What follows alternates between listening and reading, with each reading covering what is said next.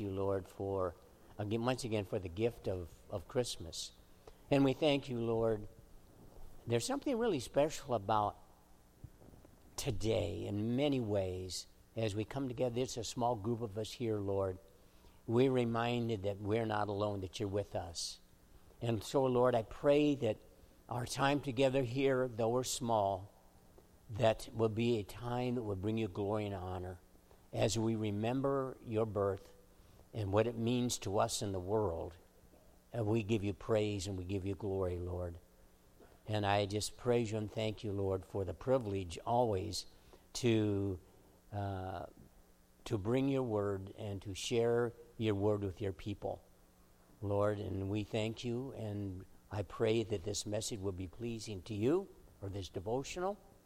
And so we thank you, Father God, and I pray that your anointing fall upon each and every one of us this day. In Jesus' name, amen and amen. I think Christmas is really like no other holiday. You know, our family Christmas traditions really are just, aren't they? They're just all over the place around the world. There isn't one, way we do Christmas. We do it in so many different ways, so many different traditions. Your tradition is, I was just talking to the Melendez, I'm talking to Jai and talking to when they open up their gifts. They decided to open up their gifts after the service sometime today because that was John's idea. So we can just make up our traditions as we go along, right? And that's oftentimes that's what we do. But there's sometimes in our traditions what we're pretty much, we do it the same way or whatever. In my household, we do not exchange gifts until late Christmas afternoon. And then that's how we do it. And as far as the menu is concerned, it changes from year to year. Yeah, the leftovers coming too. So there isn't. I would suspect that my daughter that was recently married, in June, granddaughter rather, I'm sure that they are, and her husband, they'll have their own traditions as their family grows. While I just want to say that, having said all of these things, while living in these troubled times, we are reminded. Now listen to this, we're reminded. We know we're living in troubled times, right? So Christmas is with us, and we're all excited, but sometimes the troubles of what's going on in the world today in our own lives, they're there in the back of our heads, and we can't get them out. But there's one truth that I want to share with you, and it's interesting because this truth comes from really a secular Christmas song.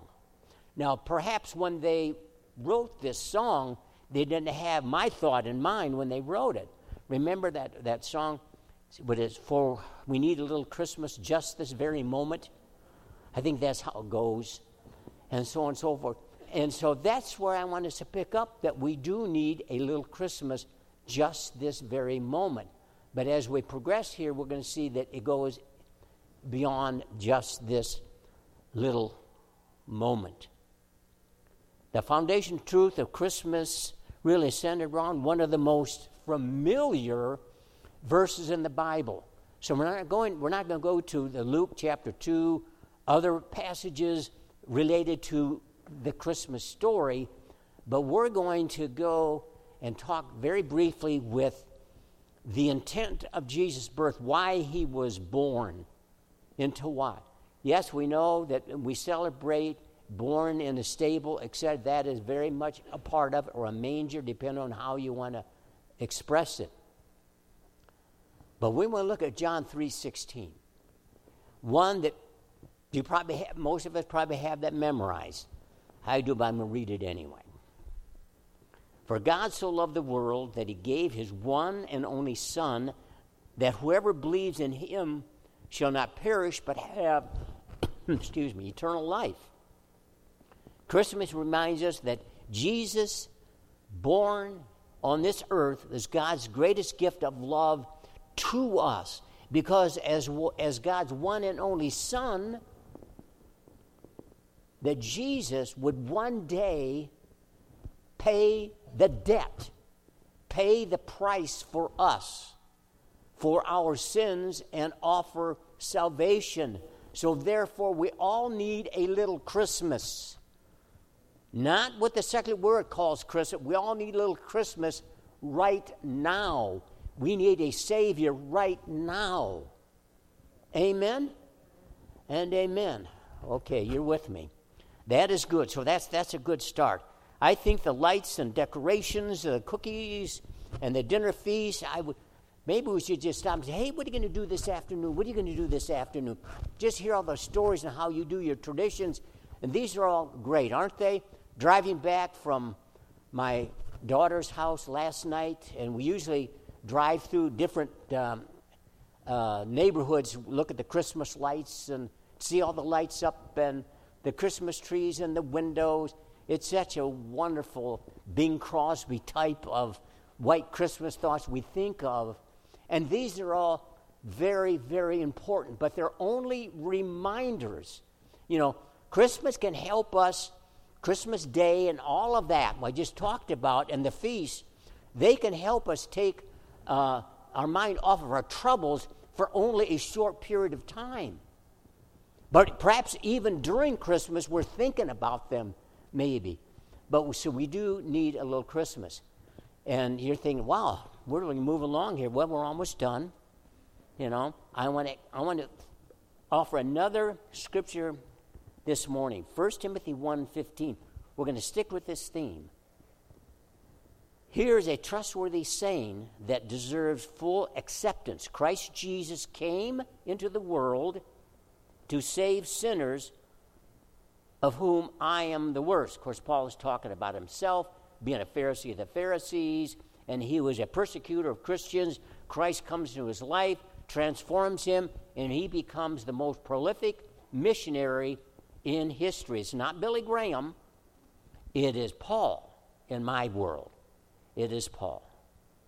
So Jesus' birth is more than a photo shoot from a cell phone, because this verse says that Jesus was born with a mission.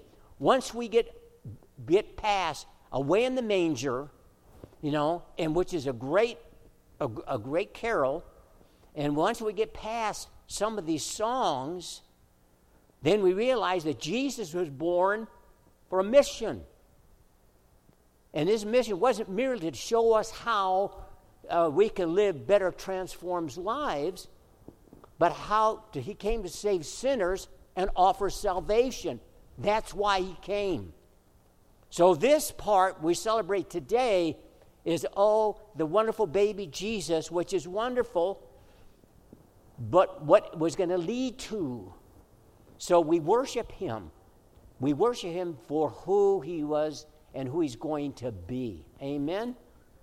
You know, Jesus' birth really amazed the angels. Jesus' birth amazed the wise men. Jesus' birth amazed the shepherds, some of those that were in their fields. Jesus' birth even amazed Mary and Joseph and so many others. Why? Again, because Jesus would grow up and his teachings would change the world. His death would alter history. His resurrection from the dead would turn the curse of our sin, and we have forgiveness through Christ, also eternal life. That's it. So we all need a little Christmas, but we need more than that. We need more than a little Christmas today. We need a little Christmas each and every day. Every moment of the day, every minute, every hour, every week should be Christmas. As we celebrate Easter. We celebrate Easter, and what do? We take the kids home, we have an Easter egg hunt, we do this, we do that for one day, and then next day it's business as usual. No. We celebrate each and every day these holidays in our hearts. Don't put it on the shelf for next year. Say, well, okay, now Becca's going to lead us in the last song, and we're going to sing, go home, unwrap the presents, and then we begin, wait another year, take the decorations down. No. Put it in your heart each and every day. Because Jesus and Christmas, his birth, marks the beginning of God's redemptive plan for us. The clock now is really ticking. It's ticking. Because that babe in that manger, and as we all know, think about our lives around here. How fast life goes. Doesn't it? How fast it goes. Then Jesus, we don't hear much about Jesus when he was a baby after that. Then at 12 years old, he's in the temple. He's teaching. Then suddenly he's 30. He's doing ministry. It goes, those years go just so fast. So, I have a poem I'm going to share with you, or an essay. And really, it centers around what I've been talking about here, that Jesus offers us to be born. We're talking about Jesus' birth. But Jesus offers us to be born in him, to be born into his spiritual family, beginning with forgiveness that leads to eternal life with him. Point. Christmas. If you've never experienced being born into Jesus' spiritual family, today you can do it. This could be your day, your opportunity to do that. But I'm going to share this, and I've shared this once, I think back maybe 4 years ago here, or whatever. It's a very interesting, some call it a poem, excuse me. Others call it an essay. You can call it whatever you want, but I'm sure you've heard it many times off and on through the years. It's called One Solitary Life. And it was written way back many years ago, and I believe that this essay, whatever you want to call it, really puts the truth of Christmas, puts the hope of Christmas, puts the power of Christmas, and puts the glory of Christmas in perspective. So I'm going to try to go through this poem with you. And to me, it really is so appropriate. I love to share this because it really kind of puts it all together. At least it does for me. He is born in an obscure village. He was the son of a peasant woman. He grew up still into another village where he worked as a carpenter until he was 30 years old. Then for 3 years, he was an itinerant preacher. He never wrote a book, though we could question that. He never held an office. He never had a family. He never owned a home. He never went to college. He never traveled more than 300 miles from the place where he was born. He never did many of the things that usually accompanies greatness. He had no credentials but himself. When he was only 33 years old, the tide of public opinion turned against him. His friends ran away. One of them denied him.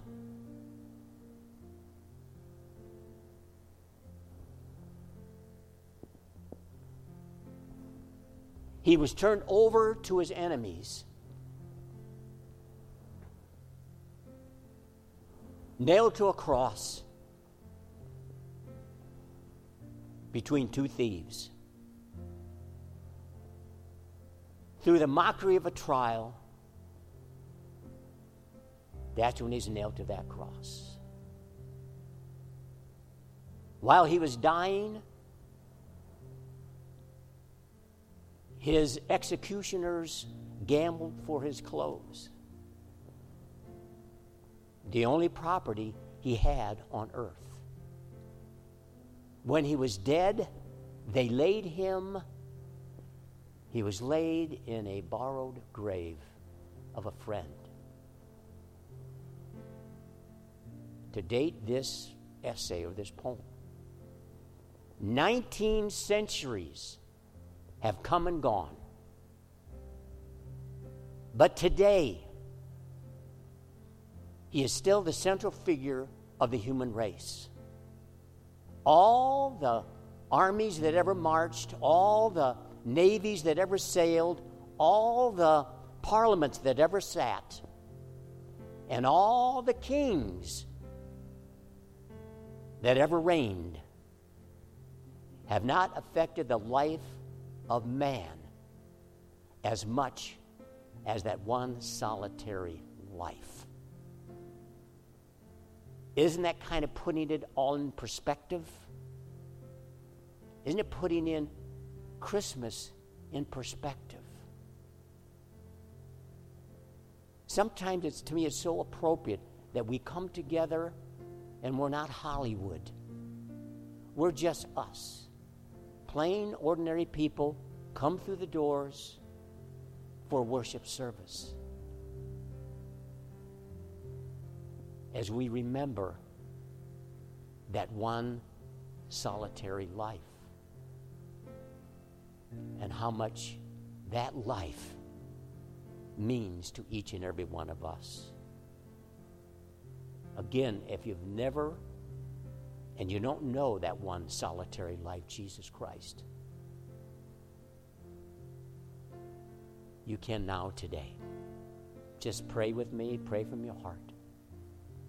And just pray this prayer.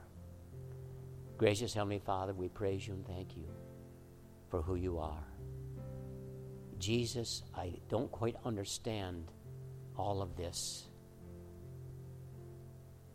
But Jesus, I believe that you died for me on that cross.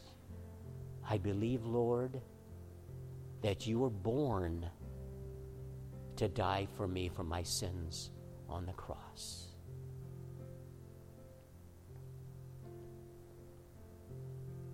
I thank you, Lord, for becoming the Lord of my life. Come into my heart, Lord. Come into my heart, Jesus, right now. And thank you that I am now born into your family.